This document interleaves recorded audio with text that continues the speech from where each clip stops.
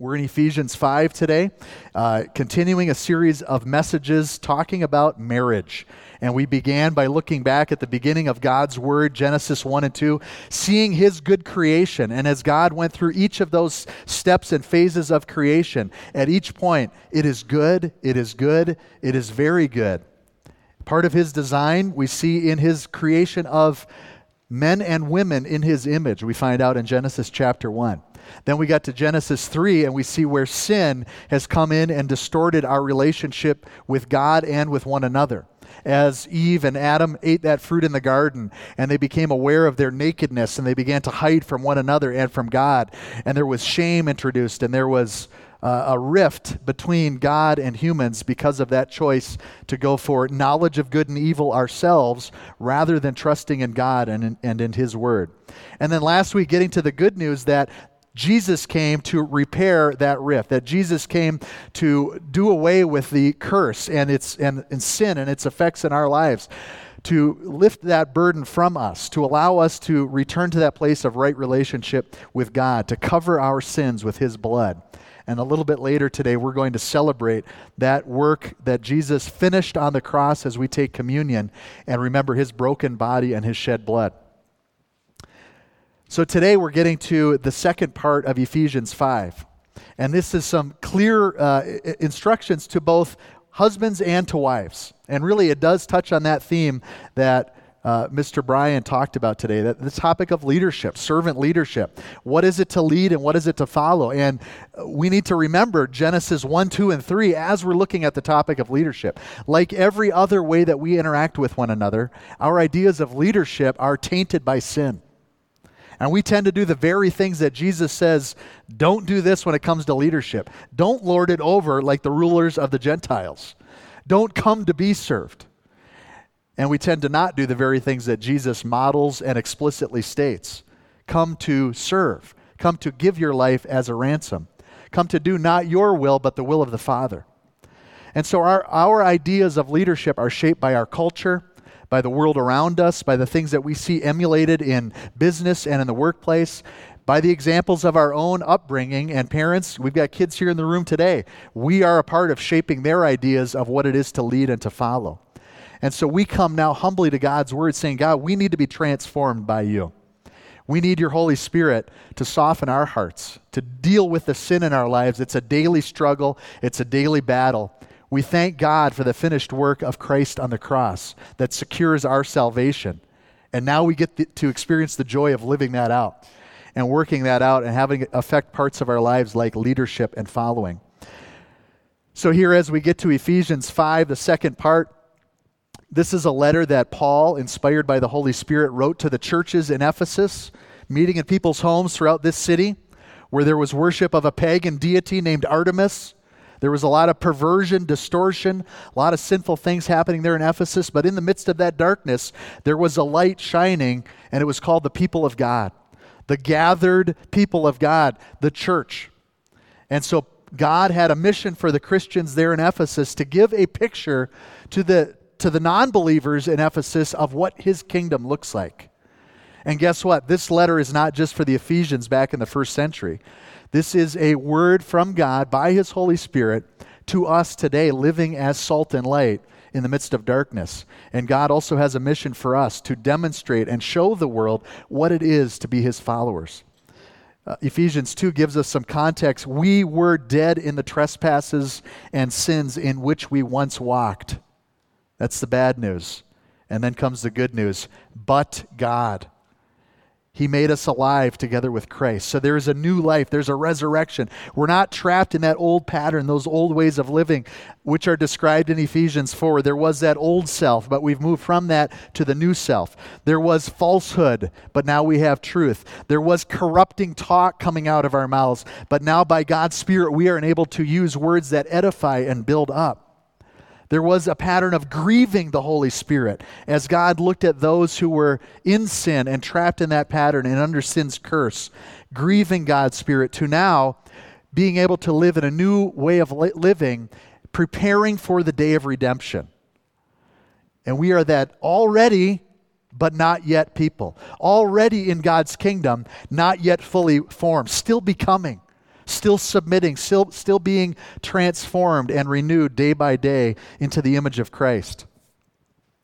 There was the bitterness, the wrath, the anger, the clamor, the slander, the malice that defined us before we knew Jesus. And now we are empowered and enabled to move toward kindness, tenderheartedness, and forgiveness. Ephesians 4. And finally, at the beginning of chapter 5, we're called and commanded by God to be imitators of God, walking in love. And there's a lot of confusion in our culture as to what love is. So to make that really clear, Paul says, walk in love as imitators of God, looking to Christ as the example of what love is. How did Christ love? He gave himself. These are the attributes and characteristics that define children of the light, what it is to be imitators of God. This is what God, by his Spirit, empowers us and enables us to do. Would you like to see your marriage in this category or in this one? Praise be to God that you're no longer trapped in this old pattern, the old you, where there's hurt and there's pain and there's self-service, and there's hiding, and there's barriers caused by sin. Thanks be to God that marriage can take a new turn and move in a new direction because of the power of God's Spirit. That's the good news, and that's the picture that God is calling us to today. Now, the passage we're going to study together is beginning in chapter 5, verse 21. Really, this is a heading with 3 bullet point subpoints under it in Paul's letter. So the very first verse, we touched on it last week, it says, submitting to one another out of reverence for Christ. That word submitting in Greek, hupotasso. So the first part of that, hypo, we would have that in the English word hypodermic.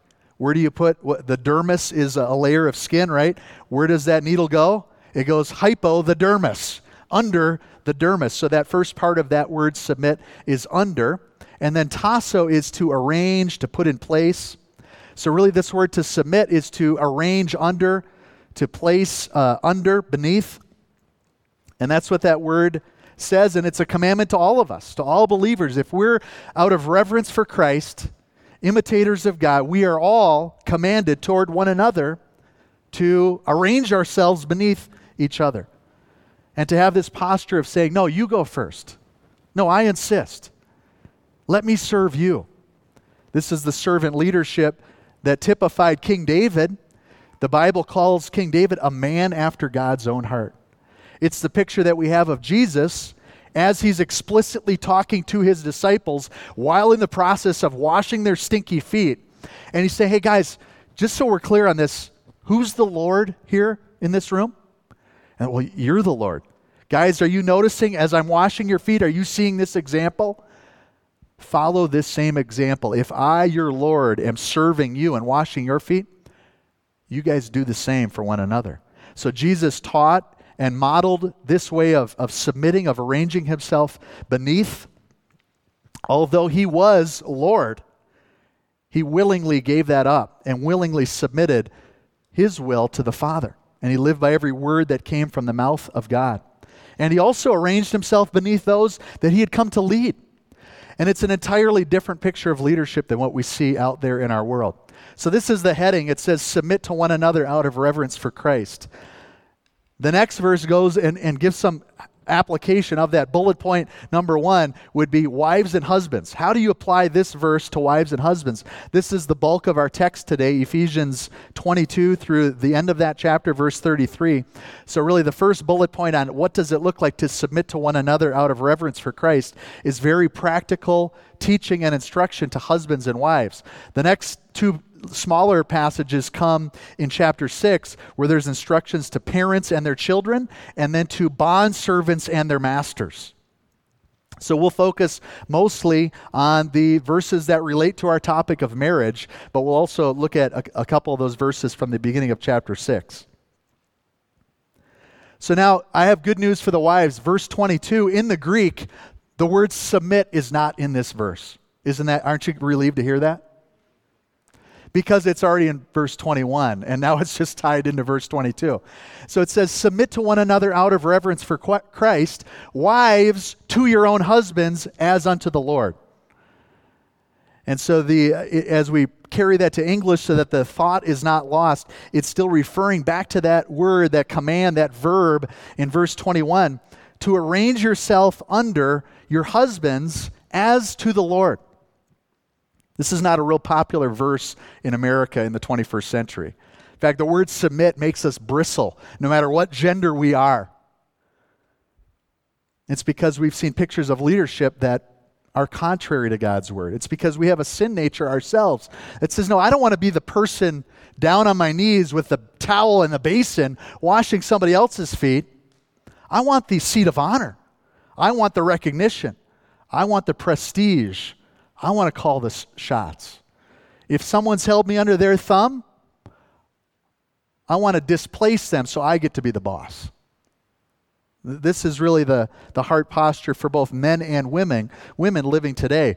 This is a challenging text of Scripture here, beginning with this first paragraph addressing wives. And the good news is it's a much shorter paragraph than the two paragraphs that come with some instructions to the husbands. So here right at the beginning, we have this command, submit to your husbands as to the Lord. This is not a verse that's talking about male superiority. It's not saying women submit to all men. Arrange yourselves beneath the other gender because you're inferior. In fact, we can reject that idea right away by looking back to God's original design as seen in Genesis 1 and 2. What does it say in Genesis 1 about the sixth day of creation as God makes men and women? It says he made mankind in his image. Male and female, he made them. God created us in his image. In the image of God, he created us. Male and female, we are equally bearers of the divine image before God. And so there's don't read something into this verse that doesn't exist. It's not saying that men are more important than women. It's not saying that women are inferior. We are both divine image bearers. But now there's a way that women can live out the gospel in their marriages, that wives towards their husbands in the way that they practice following can really lead in the way that Brian was encouraging the kids today. To say, I'm going to be a helper. I'm going to submit. I'm going to serve. We see Jesus modeling these same attributes. He comes to the Father and he willingly offers submission to the Father. In fact, in the prayer in the Garden of Gethsemane, what does Jesus say? This is the night before he's to be betrayed, stand a mock trial, the day before he's to be crucified on the cross. And as he's there, agonizing, praying so intensely that there are drops of blood coming out of his pores. And he's praying there in the Garden of Gethsemane, and he prays this prayer. He says, Father, if it's possible, let this cup of suffering pass from me. In other words, God, if there is a plan B, can we please do that? But then there's this offer of submission willingly. And he says, God, not my will, but yours be done. And the Father looks at that offer of submission, voluntarily given, not coerced, not forced, not God the Father saying, you will submit, but Jesus as the model of this willingness to submit, willingness to serve, willingness to give. What does the Father do? Well, we find out in Paul's letter to the church in Philippi that God exalts him to the highest place and gives him the name that is above every name, that at the name of Jesus, every knee shall bow and every tongue will confess on heaven and on earth and under the earth that Jesus Christ is Lord. God takes that willing offer of submission and he says, I'm going to receive that offer and now I'm going to elevate you. I'm going to exalt you. That's the picture of love that we have that's existed throughout all of eternity, all of time between the Father and the Son. That's the picture that we are called to model. Wives, this is the picture that you're called to follow in your marriage. Jesus says, just as I willingly offered submission to the Father, wives, I call you to do that in your marriage. And then he empowers you and enables you to live that out. We get to verse 23. For the husband is the head of the wife. What does that mean?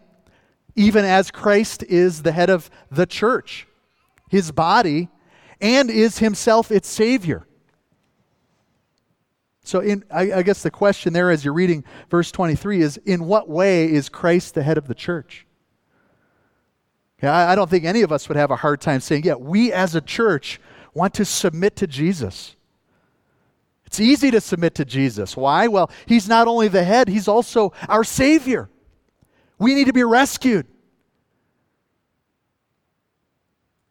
We need to be rescued from our sin. We need to be rescued from the consequences of our sin, from the wrath and judgment that we are under because of our sin. And Jesus comes and he rescues us and he saves us, and he's the head of a living organism called the church. That's a picture of wives and husbands, Paul tells us here in verse 23. The husband is the head of his wife, not in that he's got all the brains, not because he's better than her, but in the way that Jesus is the head of the church. What's Jesus doing with the church? We're going to find that out as we get to some of the instructions to the husbands. Okay, there's something beautiful that Jesus does as the Savior and as the head of the church, and there is a mission and a purpose that's involved. And so wives, before you pass judgment on this verse or your ability to live it out, stay tuned because there's more to come in the instructions to husbands. But Jesus is the picture of what headship and authority and leading really looks like. How does Jesus practice lordship? He does it somehow in this upside down way of submitting. He comes to the Father and says, "Not my will, but yours be done." He gives explicit instructions there in Matthew 20. He says, don't be like the rulers of the Gentiles. So there is a negative example of leadership that Jesus points to, says, don't do it that way. Don't lord it over like the rulers of the Gentiles do. So you've seen examples in the culture around you of what leadership should not look like. Don't do that. And then he talks to his followers. He says, whoever wants to be great among you must be your servant. And then speaks of himself, the Son of Man did not come to be served, but to serve and to give his life as a ransom for many. If you want to be great, Jesus says, be a servant. So really, Paul's instructions to wives is no different than what Jesus had already said back in the gospel. You want to be great? You want to be used by God? You want to be a picture of God's kingdom? Serve. Submit. Order yourself under your husband. Say, you first. I'll follow, you lead. Again, this is within the context of Ephesians 5:21. The same instruction given to all of us, regardless of our age or our gender or our ethnicity or our status. Submit to one another out of reverence for Christ. The night that Jesus in John chapter 13 is washing the feet of his disciples, Peter resists that. He says, no, Jesus, you can't submit to me. You can't order yourself under me in this practical way of demonstrating that you're serving, touching my stinky feet. I should be washing your feet, Jesus. What does Jesus say in response to Peter's resistance? Unless you allow me to wash your feet, you can have no part in me. Part of being a good leader is you have to be a good follower in God's kingdom. The most important part, according to Jesus. If you want to be great, you must be a servant.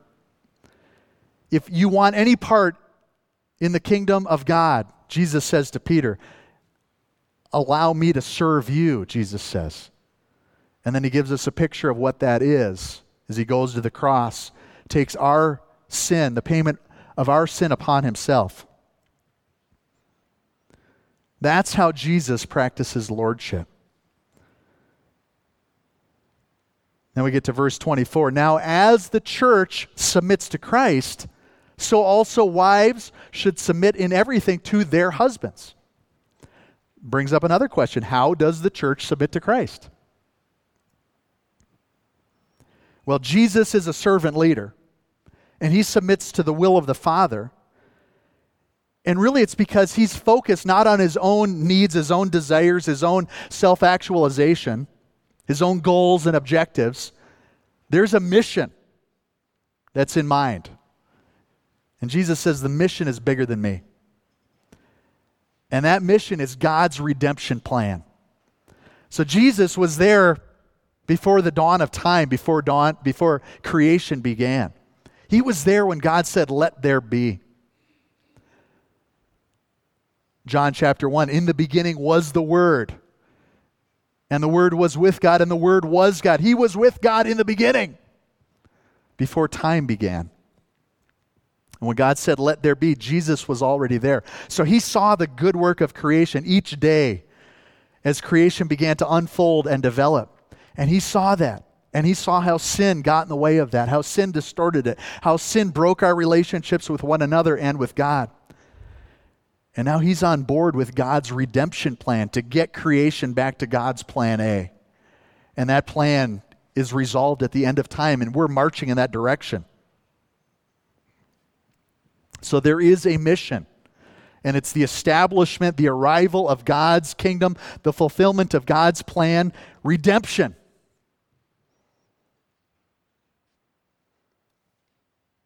Can you get on board with that? Can you submit to that, church? Can we say, yeah, we long for the day when there's no more pain and suffering, where my sin does not hurt the people around me, where I'm not hurt by the sin of others? How many of you are looking forward to the day when he wipes every tear from our eye and there's no more death and there's no more cancer? Yeah. And we get to go before his throne and worship him in his very presence. Hey, church, we're on board with that redemption plan that Jesus launched. It's not hard to submit to that. The church willingly submits to the mission that Jesus comes to launch and to fulfill. As the church submits to Christ, so also wives should submit in everything to their husbands. And I'm seeing some of the wives with a little bit of a scowl and some crossed arms going, yeah, my husband ain't Jesus. He's not always on board with that redemption plan like Jesus was.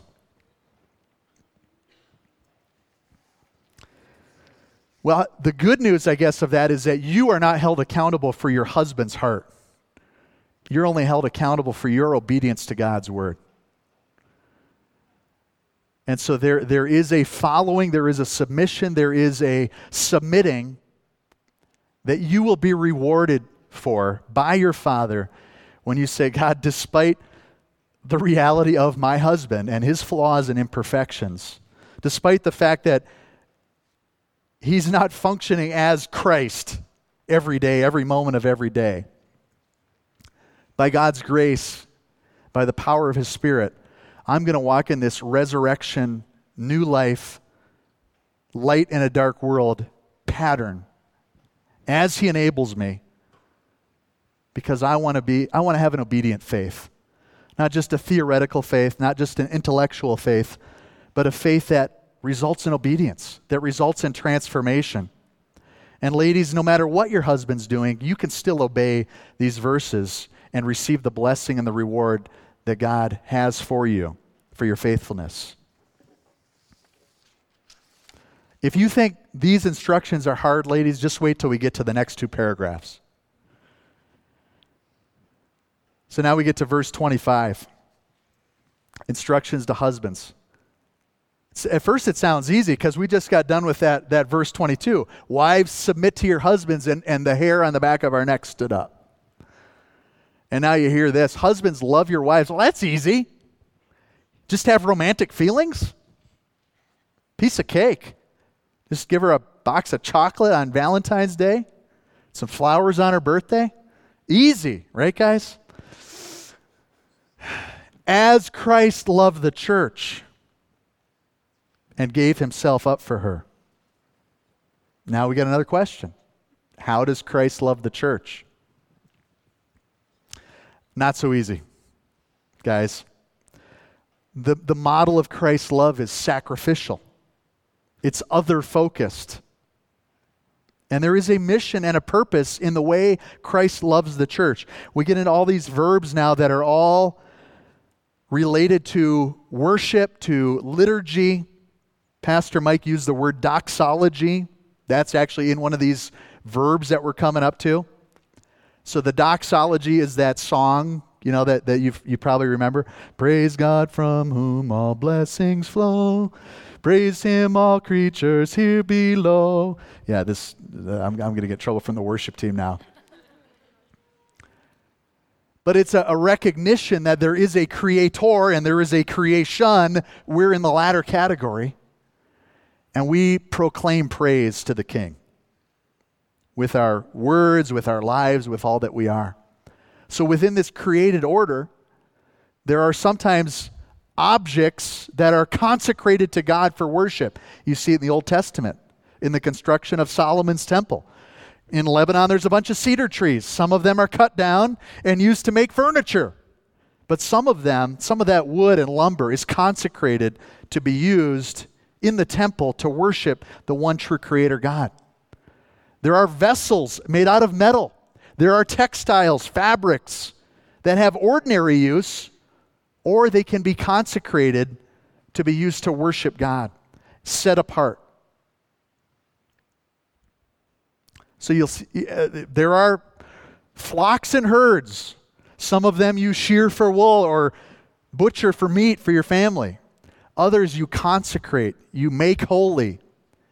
You use for doxology to worship God. So all these words that are used to say, take something ordinary and mundane of this earth, of the created world, and say, no, this thing, this item, this object, this animal is now set apart for worship. It will no longer be used for ordinary purposes, for of this earth, temporal purposes. But this object, item, animal is now consecrated for worship of the one true God. These are the words that are used here in husbands' instructions to their wives. What are some of those words? Well, love your wives as Christ loved the church and gave himself up for her, that he might sanctify her. This is what Jesus did for the church, all right? He's going to tie it back into how this relates to husbands and wives. So when you see the word her, the Greek word is very similar to the Spanish word. So church in Greek, ecclesia, and in Espanol, iglesia. Okay, it's a feminine noun, right? So the her is referring to the church. Like we do this in English, usually with a ship, right? She sailed. I don't know why we do that, but there's probably some Latin root there. So that's what's happening here, verse 26. Jesus Christ loved the church, gave himself up for the church, so that he might sanctify the church, cleanse the church by the washing of water and the word, so that the church may be presented to himself in splendor. There's that doxology-related word. Without spot or wrinkle or any such thing. Sounds like the requirements for the Old Testament sacrificial lambs, right? Go pick the best specimen of your flock and offer that to God in worship. Just an ordinary sheep, but pick one without spot, wrinkle, blemish, and now consecrate it to be used in worship. Make it holy. In other words, no longer just of this world, but now used in worship. So that the church may be holy and without blemish. That's the way Jesus loves the church. He prepares us for God's kingdom mission, his plan of redemption. He invites us and allows us and enables us and empowers us by his blood to be made clean, just ordinary sinful people, but transformed into something that can be used for worship by the finished work of Jesus on the cross. That's the way Jesus loves the church. Not sounding so easy now, huh, guys? That's our mission as men, as husbands. We're called to look at our bride and say she is created to glorify God. She is a daughter of the King.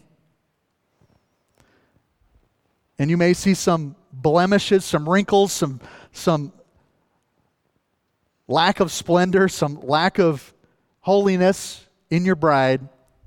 But your job is to love her in the same way that Christ loved the church. and to enable and empower and equip her to become the person that God has called her to be, to set her apart for worship. God has a plan for your wife, and He's calling you to get on board with His plan and make that your mission. That's what it means to love your wife. Now, how many of you ladies in the room would say, if your husband were doing that every moment of every day, you would say, I order myself beneath that vision. I submit to that plan. Any of the ladies? A couple more, a little bit of smiles, some of the arms uncrossed. Okay. See how this all fits together? So there's a both and. Now, if one or the other of you is waiting for the other one to deserve, merit, earn your submission or your love, that day will never come. So if wives, you're going, as soon as my husband acts like Jesus every moment of every day, and his entire focus is on God's redemption plan and me becoming holy, an instrument of worship, at that moment I will submit to that plan and not a moment before. That day will never come.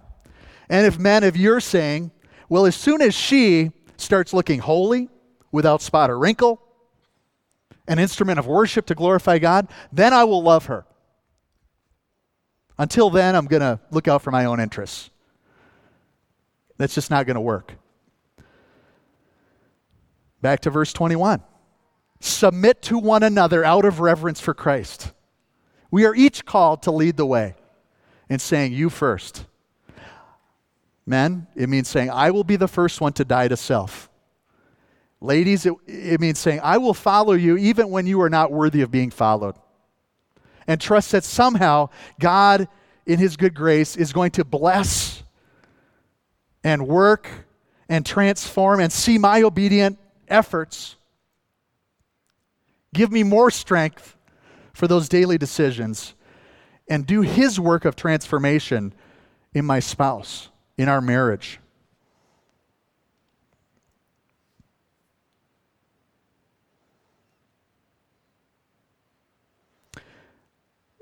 That's not the only paragraph directed toward husbands. Now we get to verse 28.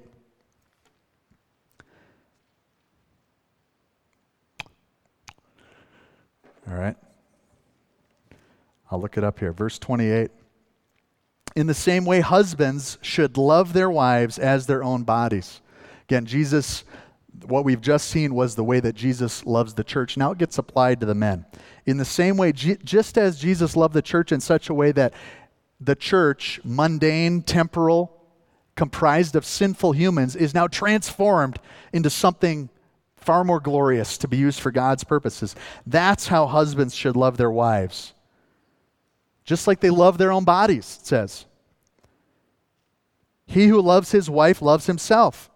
For no one ever hated his own flesh, but nourishes and cherishes it, just as Christ does the church, because we are members of His body. We had some discussion of this on Wednesday at Carino Coffee with the guys, and we were saying, I don't really look in the mirror in the morning and go, man, I love that body. Yeah, maybe one of us actually said that. I won't point him out, but what Paul is saying is, he applies it there in the second verse of that paragraph. Verse 29. Like breathing out and breathing in, we nourish and care for our own bodies. Guys, you walk past your refrigerator, it's an involuntary action. The door opens. Food goes in, right? You don't have to think about it. You don't have to put it on your agenda. You don't plan it. You just take care of that body, yourself. Is it that automatic to nourish and cherish your wife? That just as you suck some oxygen in and it gets pumped to all the cells in your body, just as you put calories in, put liquid in, take care of yourself. Your back's getting sore, you stretch and you lay down, take care of those stiff muscles, right? As easily as you do that, as automatically as that happens, that's how you should love your wife. You must love your wife according to God's word.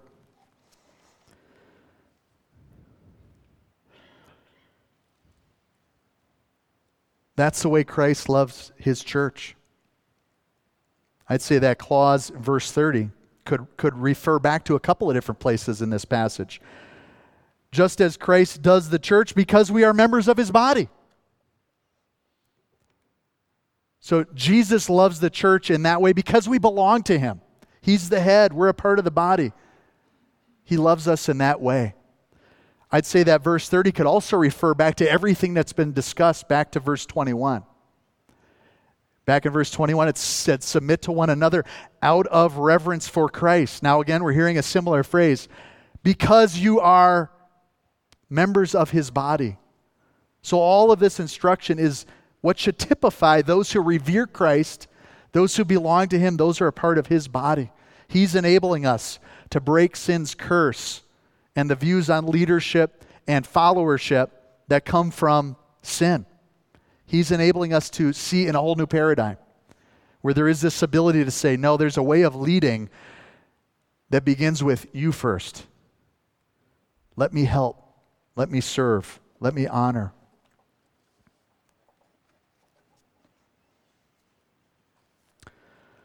And now there's that quotation from Genesis chapter 2, verse 24. That when we read that text a couple weeks ago, we noticed that it jumps out as strange in this narrative passage, right? It's a story. Genesis 1 and 2 is a story. This happened, then this happened next. It's a historical narrative. And all of a sudden we get to verse 24, and there's this kind of out from left field theological statement that doesn't really seem to fit in the story that we've been reading. For this reason, a man will leave his father and mother and hold fast to his wife, and the two will become one. Paul taps into that same theological truth from God's redemption plan, right? God's good work of creation in Genesis 1 and 2. The reason that Jesus came to get us back on board with God's mission as we march toward the end of time when his kingdom will come and be fully established. There'll be a new heaven and a new earth. Right relationship will be restored. And we are living in light of that reality. Not defined by the past, not living in the moment. We're really living in light of the future. And so we have a glimpse now that Jesus is Lord, even though there's a lot of people wandering around not submitting to his lordship. And they think they are God, lowercase g. And they get to be the masters of their own destiny. And we're to give a picture to the world of what that deeper reality looks like in the ways that we love one another and lead one another and follow one another and in our marriages. So Paul taps into this creation plan that God had from the beginning. And he says, this mystery is profound. Is there anyone else in the room that feels like at times your marriage is profoundly mysterious? And you're like, I have no clue what I'm doing here. Okay, you're in good company. Paul affirms that sentiment. And then he says, but I am saying that it refers to Christ and the church. So what's the deeper reality? Christ and the church? Or husbands and wives? I think a lot of times we think that it's the opposite. That Christ and the church refers to the relationship between husbands and wives. There's a deeper reality. It's my daily life. Waking up in the morning next to Heidi, talking about the day, having conversations when I'm trying to fall asleep at night, right?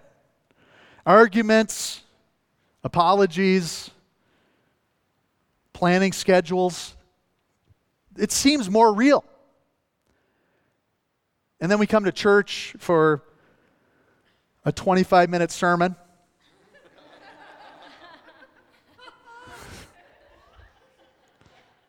Once a week. Okay, a 50-minute sermon once a week. And we feel like, this is a little bit less real than that daily life, right? So Christ and the church must be kind of like my marriage, the deeper reality. No, but Paul actually flips that all around. that would be like the mistake of saying, I'm back here in the Old Testament sacrificing sheep. And the Son of God went to the cross. It's kind of like me sacrificing this sheep over here.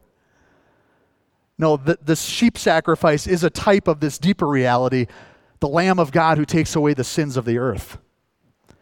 And that's the relationship. That's how marriage relates to Christ and the church. The deeper reality is God and his good work of creation and his redemption plan that's only available through Jesus and will be culminated at the end of time. A little shadow of that is what Heidi and I are trying to work out in our daily life. What's your marriage mission? Is it your own fulfillment? What about single people here? What's your idea of marriage? Okay, what are you looking for down the road? Young people. Oh, I want somebody who's cute.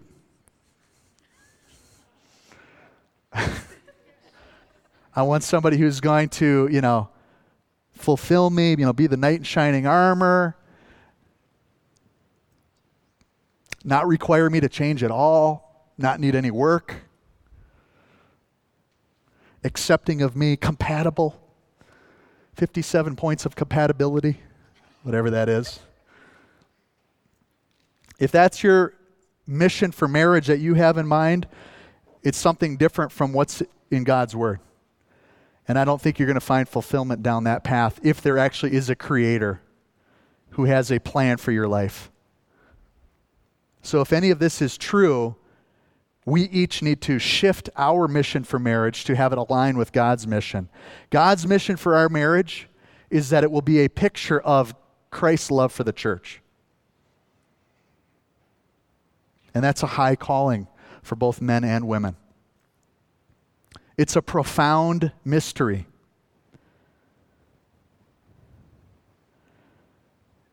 Finally, he applies it to husbands. However, let each one of you love his wife as himself, and let the wife see that she respects her husband. And when both parties are doing that, there's harmony, there's unity. It's a beautiful thing. There's transformation happening on a daily basis as we are each being conformed to the image of Christ. We're being taken from ordinary, mundane, temporal beings that can now be used as instruments of worship to our Maker. And the watching world is going, what on earth is happening among these people? There's a whole different picture of leading and following than we've ever seen before. What is this? What kingdom are you a part of? This is all alien and foreign to me. Who are you people? That's precisely the vision that Paul, speaking through the Holy Spirit, has for the believers in Ephesus and in Aurora, Centennial today. That the world look at us as aliens. Our citizenship must be from somewhere else. Because there's something so radically different about the way that we relate to one another and the mission that we have for marriage. We'll quickly look at those two short paragraphs from chapter 6 and see that really this only works if leaders and followers are both moving toward the same mission. If husbands and wives are both moving toward that mission of glorifying God and giving the world a picture of what His kingdom looks like, mission will be accomplished and it's going to work. So the marriage mission is the greater glory of God. What about the parenting mission? What's your task as parents? A lot of Americans today have come to believe that your mission as a parent is to secure your child's happiness. It used to be when parents would pick up their kids from children's ministry, previous generations, they would ask this question: what did you learn today? Now there's a new question. Did you have fun? That's the millennial generation question. Okay? Did you have fun? Are you happy?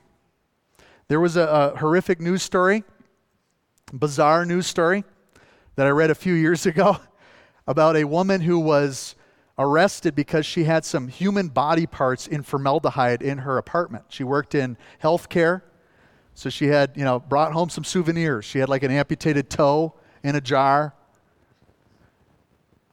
And so I guess there's a law against that apparently. In addition to being wrong on a whole lot of levels. And they somehow got an interview with her mom. And her mom said something to the effect of, I just want her to be happy. It's like, lady, I don't think you understand how a person gets to happiness.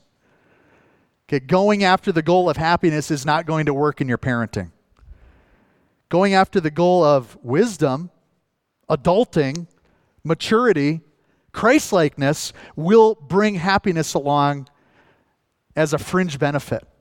But if you're going after happiness, you're going to miss the mark, miss the mission. What's the mission of parenting? Well, we see it at the end of this little paragraph with some instruction to children and to parents. Okay, verse 1. Children, obey your parents in the Lord, for this is right. Honor your father and mother. This is the first commandment with a promise. Here's the promise. That it may go well with you and that you may live long in the land. Fathers, do not provoke your children to anger. Here's the mission. But bring them up in the discipline and instruction of the Lord. There's some parallels to what we've just seen in the mission of husbands toward their wives. If a husband's mission is to present his wife as an instrument of worship to God, really that's the goal of discipleship as parents. That we look at our children and we say, how can I help them to understand who they are in Christ? How can I give them a picture of God's love? How can I bring them up in the discipline and instruction of the Lord? So that when my work is complete as they transition into adulthood, or maybe better stated, it moves into a different category, right? You never really finish the parenting task. But when I hand them off to God as their loving Heavenly Father, what can I do now as they're under my house, under my influence? What can I do to prepare them to be an instrument of worship to God so that they can go themselves to God's Word and receive the discipline and instruction and submit themselves to that, come underneath that, arrange themselves below the sovereign God who speaks through His Word and by His Spirit?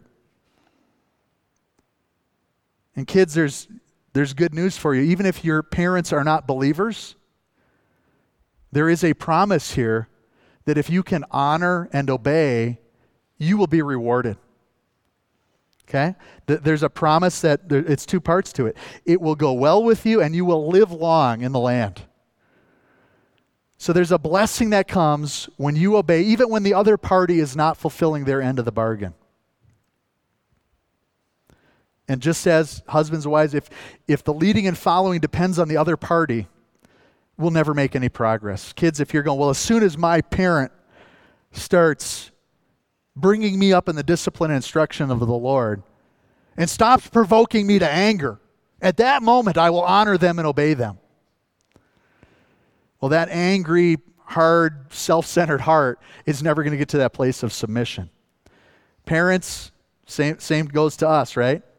If we're saying, well, once they start obeying and honoring me, I won't have to be provoking them to anger. Okay?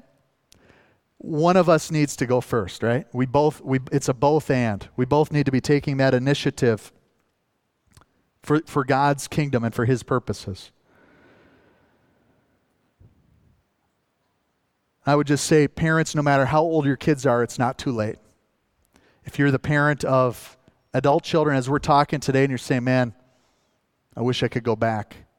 You still have that opportunity now to fulfill the command and and experience the joy of following this command to bring your children up in the discipline and instruction of the Lord through your prayer, through your encouragement, through maybe having to go back and say, you know what, son, daughter, I'm going to write you a letter. There's some things I need to apologize about. I wish I would have done it differently. And that could be the seed of something new that God does to transform that relationship. Now we get finally to these verses directed toward bondservants and their masters. So your translation may have the word slaves, servant, bondservant. Again, let's think about what this meant at the time it was written in Ephesus, and not import our own ideas of what slavery is. So this is really a willing servant who says, I'm going to work for you for the rest of my life. Bond servant. You're going to provide for my needs, and I will be committed to serving you and working for you. That's what these words are in this verse, in this passage.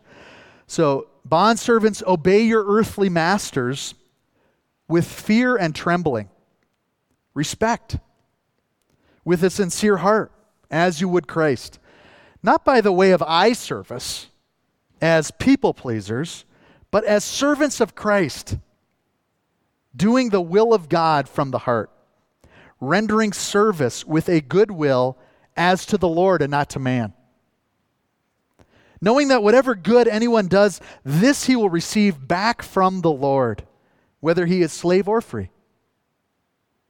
Masters, do the same to them, and stop your threatening, knowing that he who is both their master and yours is in heaven, and there is no partiality with him. Really, this sums up this section on leadership and followership. So for both parties to remember who's really in charge. So if you're in a position of following, as we all are, in some sphere of life, we're all followers. We're looking to that person who God has placed in our lives as a leader, whether it's a boss, a parent, a husband, a church leader, whoever that person is. They're not superior, they're not more important, more valuable, more image of God than I am. It just happens to be the position that God has placed me in relationship to this other person. And there will be times when they are overbearing, threatening, not looking a lot like Jesus, provoking me to anger. All those things that sinful leaders do. But God is calling me through His Word to remember who's really in charge. He is. And He will accept my willing service as unto Him, not as unto this person in my life. And then I'm going to receive back from the Lord. He's going to bless me for my faithfulness and obedience. And then we're all in positions of leadership too. Maybe some of you, it's because you're a child who has a younger sibling. And they're looking to you and they're listening to you and they're observing you. And there are messages here. Don't threaten. Remember who's really in charge. Might doesn't make right. Remember who the real boss is. His name is Jesus, our Lord. That word Lord means you're the boss. It means I get down and humbly bow before you and acknowledge that you're the one who's really in charge and all authority is delegated. So He's not looking at us on a ranking scale. Saying, I'm going to rank these humans in order of how important they are, how powerful they are. There's no partiality. He looks at us all as made in His image. He has a mission in mind, and He uses imperfect leaders and followers like you and I. Today, maybe you are convicted on some point, and you're saying, this part is really hard for me. When you use the word submit, I bristle. When you use the word love like Jesus does, I don't think I can do that. Wherever you are on that spectrum, I would encourage you this week to get with a brother or sister in Christ that you know is a person of prayer and be honest and be frank and be real and say, looking at that passage of Scripture in Ephesians 5 and 6, here's the thing that God is speaking to me. Will you pray with me? That's the beauty of living in Christian community is we have someone at our side. Someone's got our back. And we need to do that more and more as we see the day of the Lord approaching. Assemble ourselves together even more. I would encourage you to do that. And then for those of you who are married, or those of you who anticipate marriage at some point in the future, would you this week take a challenge as you're thinking about that you first commitment that's required really to live this out? And as you're considering, how am I showing my spouse my commitment to leave and to cleave and to become one, whether it's as a leader or as a follower? What am I doing to make that happen? Would you this week take a pen to paper and write a little note? Could be a Post-it note, might be a card, might be a sheet of paper. There may be some things that you need to repent of in that, some commitments that you need to reaffirm.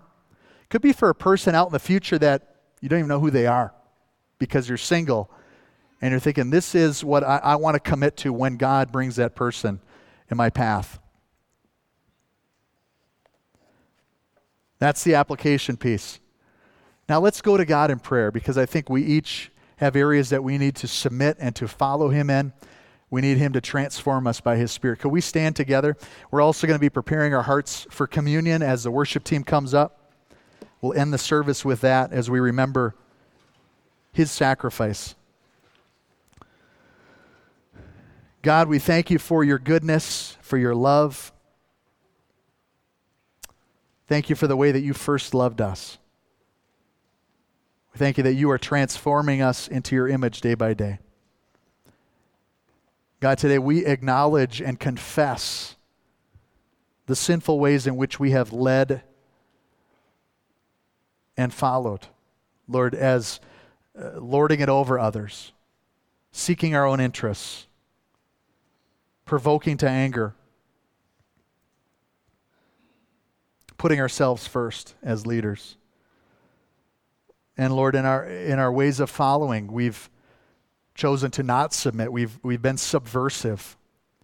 We've been usurpers. We've been mutineers. We've resisted and fought, again, as more indications of our sinful hearts, where we put ourselves first. But today we each come humbly before You, acknowledging our need for transformation by Your Holy Spirit. As You sanctify us, as You transform us from ordinary into holy, from vessels of dishonor into vessels of honor, into people who can be used to worship the one true living God. And so we submit ourselves now to Your will and to Your ways. And we pray for marriages right here in this room, that You would bring transformation, that You'd bring healing, that You'd bring a fresh start, that You'd help us to focus in on the real mission of our marriage, to show the world what Your love for the church looks like. Help us, we pray now, in Jesus' name. We give You thanks for Your broken body and Your shed blood. Thank You that we are united in You. In Your name we pray. Amen.